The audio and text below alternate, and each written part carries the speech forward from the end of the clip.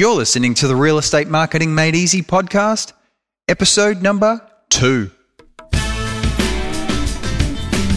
Welcome to the Real Estate Marketing Made Easy podcast. Business advice so easy, you'll feel like you're cheating. Brought to you by We Promote Property, the real estate agent's marketing assistant. Now here's your host, James Mackay.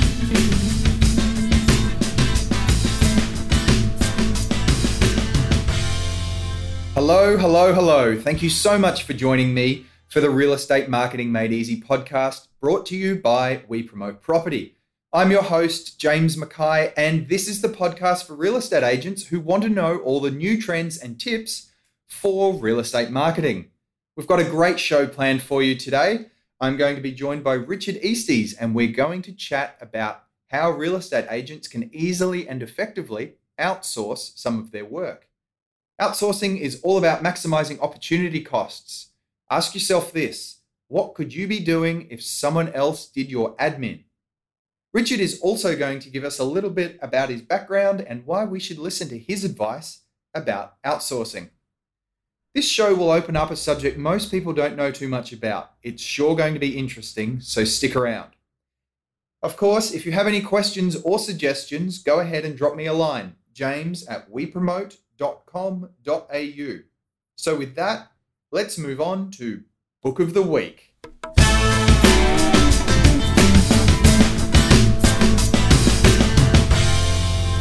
Today's book is called Made to Stick by brothers Dan and Chip Heath.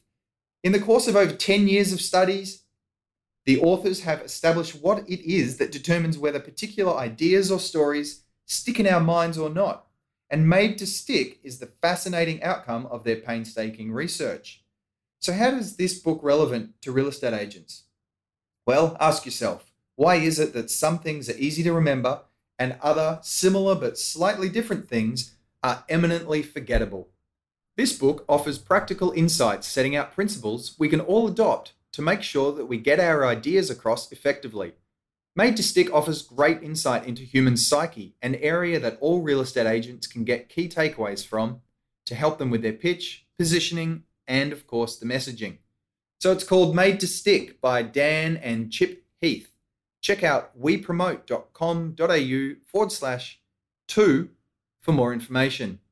Okay, let's transition over to that revealing interview with Richard Easties.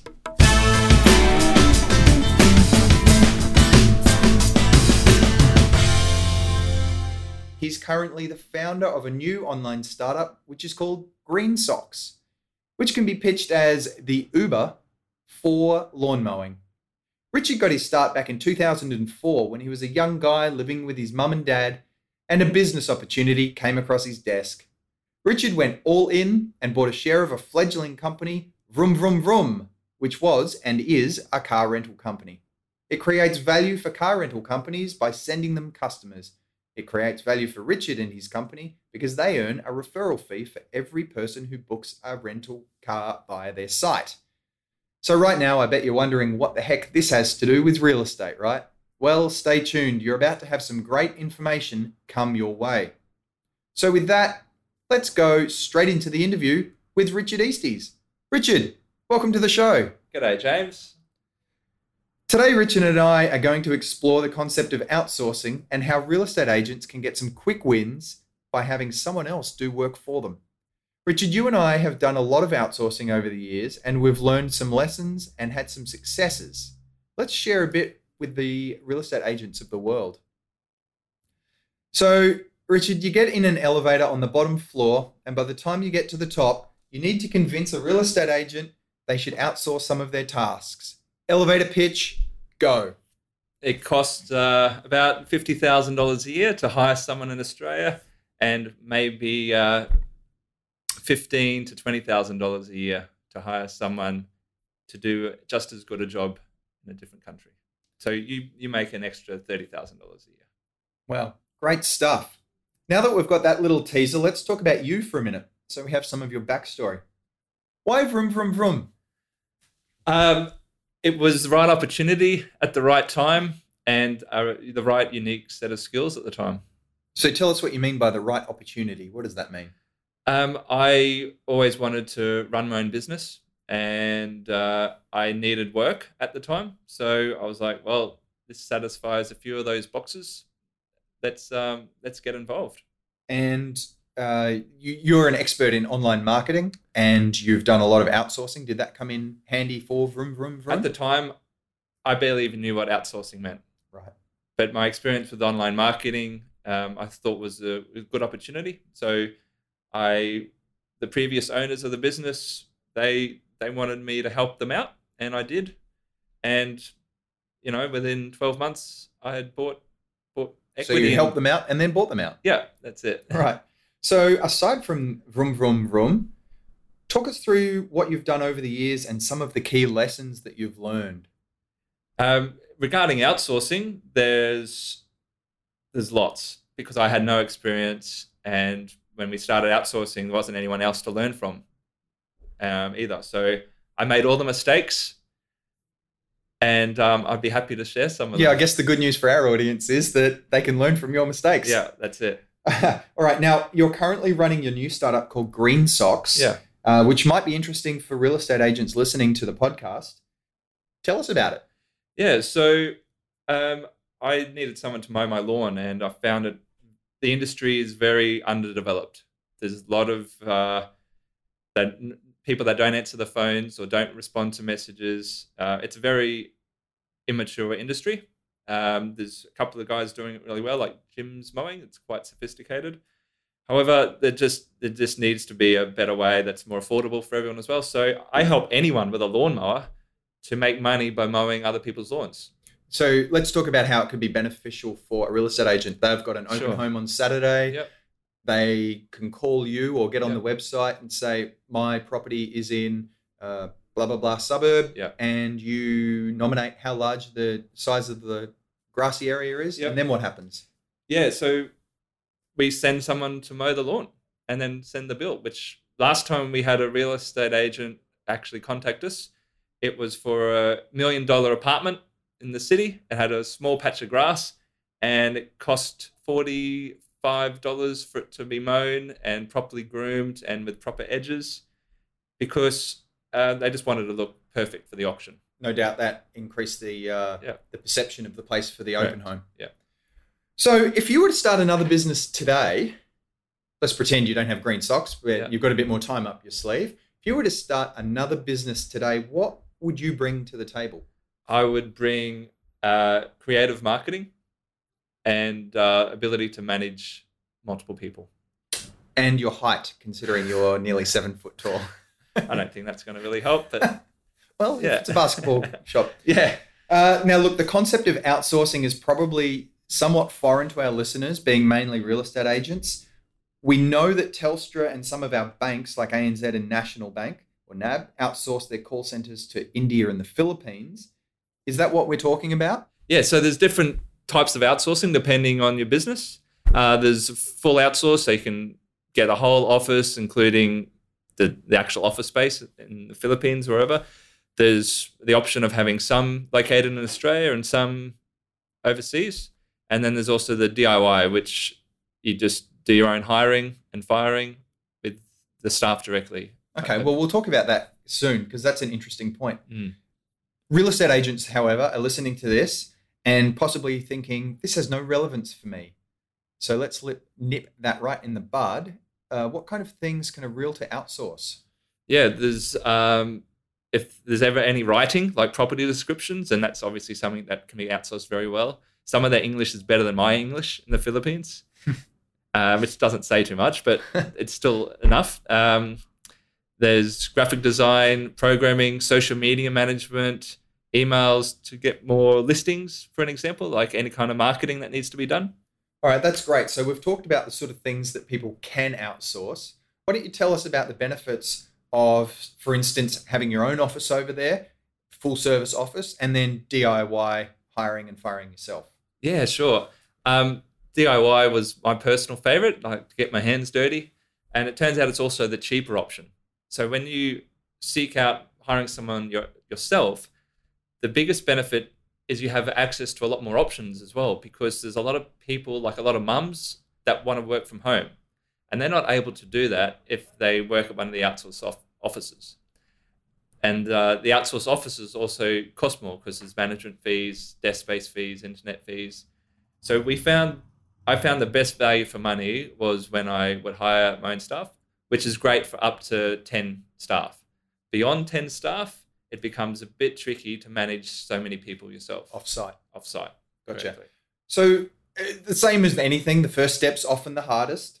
How do we know where to start? Is there outsourcing for newbies? Do we jump right in and hire staff in the Philippines, or is there some less confronting way to get started? Yeah, I simply tried it out. I like to do experiments. So I was like, right, I'm going to do a $50 experiment and see what I can get for $50. So I went on to one of the popular outsourcing websites. Can you give us an example? It was called Odesk, but it's now called Upwork. Upwork. You can check the show notes for links to Upwork. Yeah.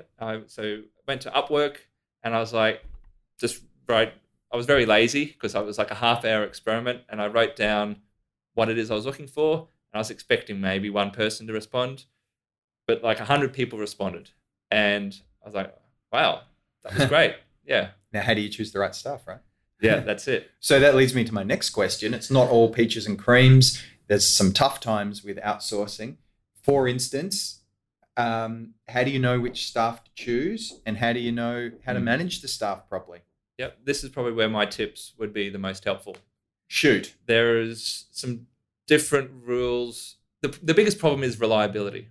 So hiring someone in Australia, there's a higher chance they'll be reliable and do a good job than there is overseas. I'll be honest, that's the biggest negative. However, there are rules that are different over there that you can use to your advantage to make that a non-issue. So in Australia, it's very difficult to, it's slower to hire and try them and fire them. Like there's a 3-month rule, there's legal stuff, there's lots of paperwork. Whereas when outsourcing, you can hire and fire someone in the same day quite easily. So for a lot of the jobs that needed to be done, let's say there's 100 plus people that applied, I would review their resumes. I'd put in questions like, what's your favorite movie and why? To test that they even read the description of applying. If they didn't answer it, then I'd be like, well, they haven't even read and they can't follow an instruction. They're so just applying for all the jobs. So I'd look at the rest of the applicants. Let's say I got it down to 10 and I interviewed them a little bit further. I would hire 3 of them to do the exact same job that might only take them a day or two. And I wouldn't tell them they're competing with each other. They don't know I've hired 3 people, but I'm hiring 3 people to the same people just to see which one meets my expectations the most. That gets out of the problem of reliability. So I felt like it was an unfair advantage using this trick because I could see competition hiring someone and then trying them out for a few weeks. You can't afford that when the reliability is too low. So hire the same person to do the same, hire different people to do the exact same job for a couple of days to try it out. It might cost only $200 extra, but it saves you weeks and weeks of management and utter frustration of being disappointed with the reliability. Yeah, okay. So that leads me to bloopers. You've done this for a long time. You've seen a lot of people try outsourcing. Tell us, we love bloopers on the show. Tell us some of the bloopers that you've seen people do outsourcing. Yep. So we hired what I thought was the perfect person. Their English was immaculate. The work they've done was like, wow, this is just fantastic. And they started. We had a conversation on Skype. I was expecting to see something that afternoon, and that was the last I heard of them. Oh, really? Never to be seen of again. There was also the person with the perfect English in their application. And then when I speak to them over the phone for the first time, I realized that they can't speak English at all. So it was obvious that they were at an agency themselves and they weren't working for themselves. They were working for someone else who was just getting jobs, and then they were being passed around. What I hired wasn't the person that was responding. So it's important, obviously, to do this interview process so you don't end up with a dud. Yeah, it's very easy to end up with a dud. which is why it's important to hire and fire faster than you would in Australia. A lot of people try outsourcing, but they either don't follow through or they don't do it twice. What are the top reasons people give up on outsourcing for? There is obviously the reliability thing that we've already Sure. talked about. Yep. The price, they might be cheaper per hour, but if they have to do twice as long, the price doesn't end up being as effective. I guess that would also include the management of the staff as well. The management as well. The time to manage, it can be complicated if you're not good with communicating using technology. Some people are disappointed with the quality of work. And that would mainly be for things where English might be a problem. Exactly. I do have some tips for hiring English people, though, people that need to be good with English. Well, that's what you're here for. Share it with us. Yeah, great. All right, so there's the movie one. I like to see asking what their favorite movie wasn't to get what their favorite movie was. It's to get them to respond with also why it was their favorite movie, to see if they had the ability very quickly to identify if they had the ability to write English in their own way and with their own style. And there's a website out there. I forget the exact name, but it is basically a website on how to answer Westerner questions. And if they weren't confident, they would go to this website to get the answers to questions like, what's your favorite movie? And we knew what those favorite movies were because we know that they'd get their answer from this website. Because you could go to that website too. So this is kind of a blooper as well. We asked 100 people what their favorite movie was, and 10 of them said Spotless Mind, A Happiness of Spotless Mind, or something like that. It was very popular at the time, and they spelt it wrong, all of them. So the website had it spelt wrong. Yeah, and so that was very helpful. And the other way to help find English speakers is just to have a conversation with them on the phone. And this is a good trick. I had an audio recording that was pre-recorded, and I would get them to answer questions based on that recording. Right. And the recording was an example customer that I would have that they would be speaking to. So a strong Australian accent. On the phone, they would be doing customer support on the phone? Yes, customer support on the phone. And just to see if they can understand the accent of some of our typical provider. It's a good way for them to test. Might be just 5 very simple questions based on the audio recording. And that would help. That's a good idea. Okay, so let's talk about the sort of things that a real estate agent might do. They might want to get a Facebook graphic done, find someone to manage their Twitter account, or write property profile descriptions. Where are some of the places that real estate agents can go to do some outsourcing? You mentioned Upwork before. Yeah, 99 Designs is pretty good for getting design work done. And there's a few coding specialist ones, like Hire Freelancer. I've never used that one. And sure. WP Curve's another coding one if you're doing WordPress. Yep. And obviously you're specialist in real estate, wepromote.com.au. They help with outsourcing for real estate agents. Top quality outsourcing. Yeah, thanks. And Fiverr.com would be a little one to use for short jobs. Yeah, I found the reliability on there is mixed as well. I guess that's what happens when you only pay $5. Yeah, that's it. Yeah. All right. Now, quick wins. What can a real estate agent do for outsourcing to get a quick win with outsourcing by the end of the week? Create an Upwork account and put on their job description and just have a look at the applicants that come through. That's an excellent idea. Richard, we're just about out of time, so why don't you let us know where people can learn more about you and get in contact if they want more information on Green Socks or want to pick your brain? Just go to greensocks.com.au. There's a contact form there. Say hi or send me an email, richard@greensocks.com.au. Remember too, listeners, jump on our website to get the show notes where you can get the transcription of the show. And as a special gift, we've put together a checklist to get you started with outsourcing. It can save you time and money, and I hope it does. Would you get more listings or make more sales calls with all that extra time that you'll have? So get your checklist at wepromote.com.au/2. Richard, I love to finish off episodes with a quirky fact about the guest. I had 2 to pick from for you. You shot a pumpkin with a purple AK-47. But the winner is you once worked 36 hours straight and ended up on Channel 7's Sunrise show to talk about it. What was that? So I used to be a chronic procrastinator. I used to sit at home and then go to YouTube and Facebook and Reddit and alternate between them. And I one day decided I didn't want to do that. So I came up with a way that worked for me of stop procrastinating, where I wrote a to-do list every morning and I won't let myself go to sleep until that to-do list is done. So I did, and twice in 10 years, it meant working 36 hours straight. And a journalist interviewed me about it, which led to it being on the radio and Sunrise.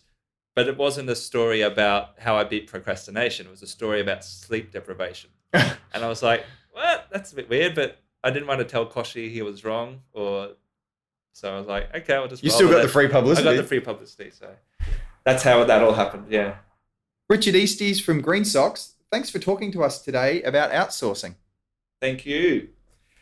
Righto, we'll see you next time, and in the meantime, keep selling.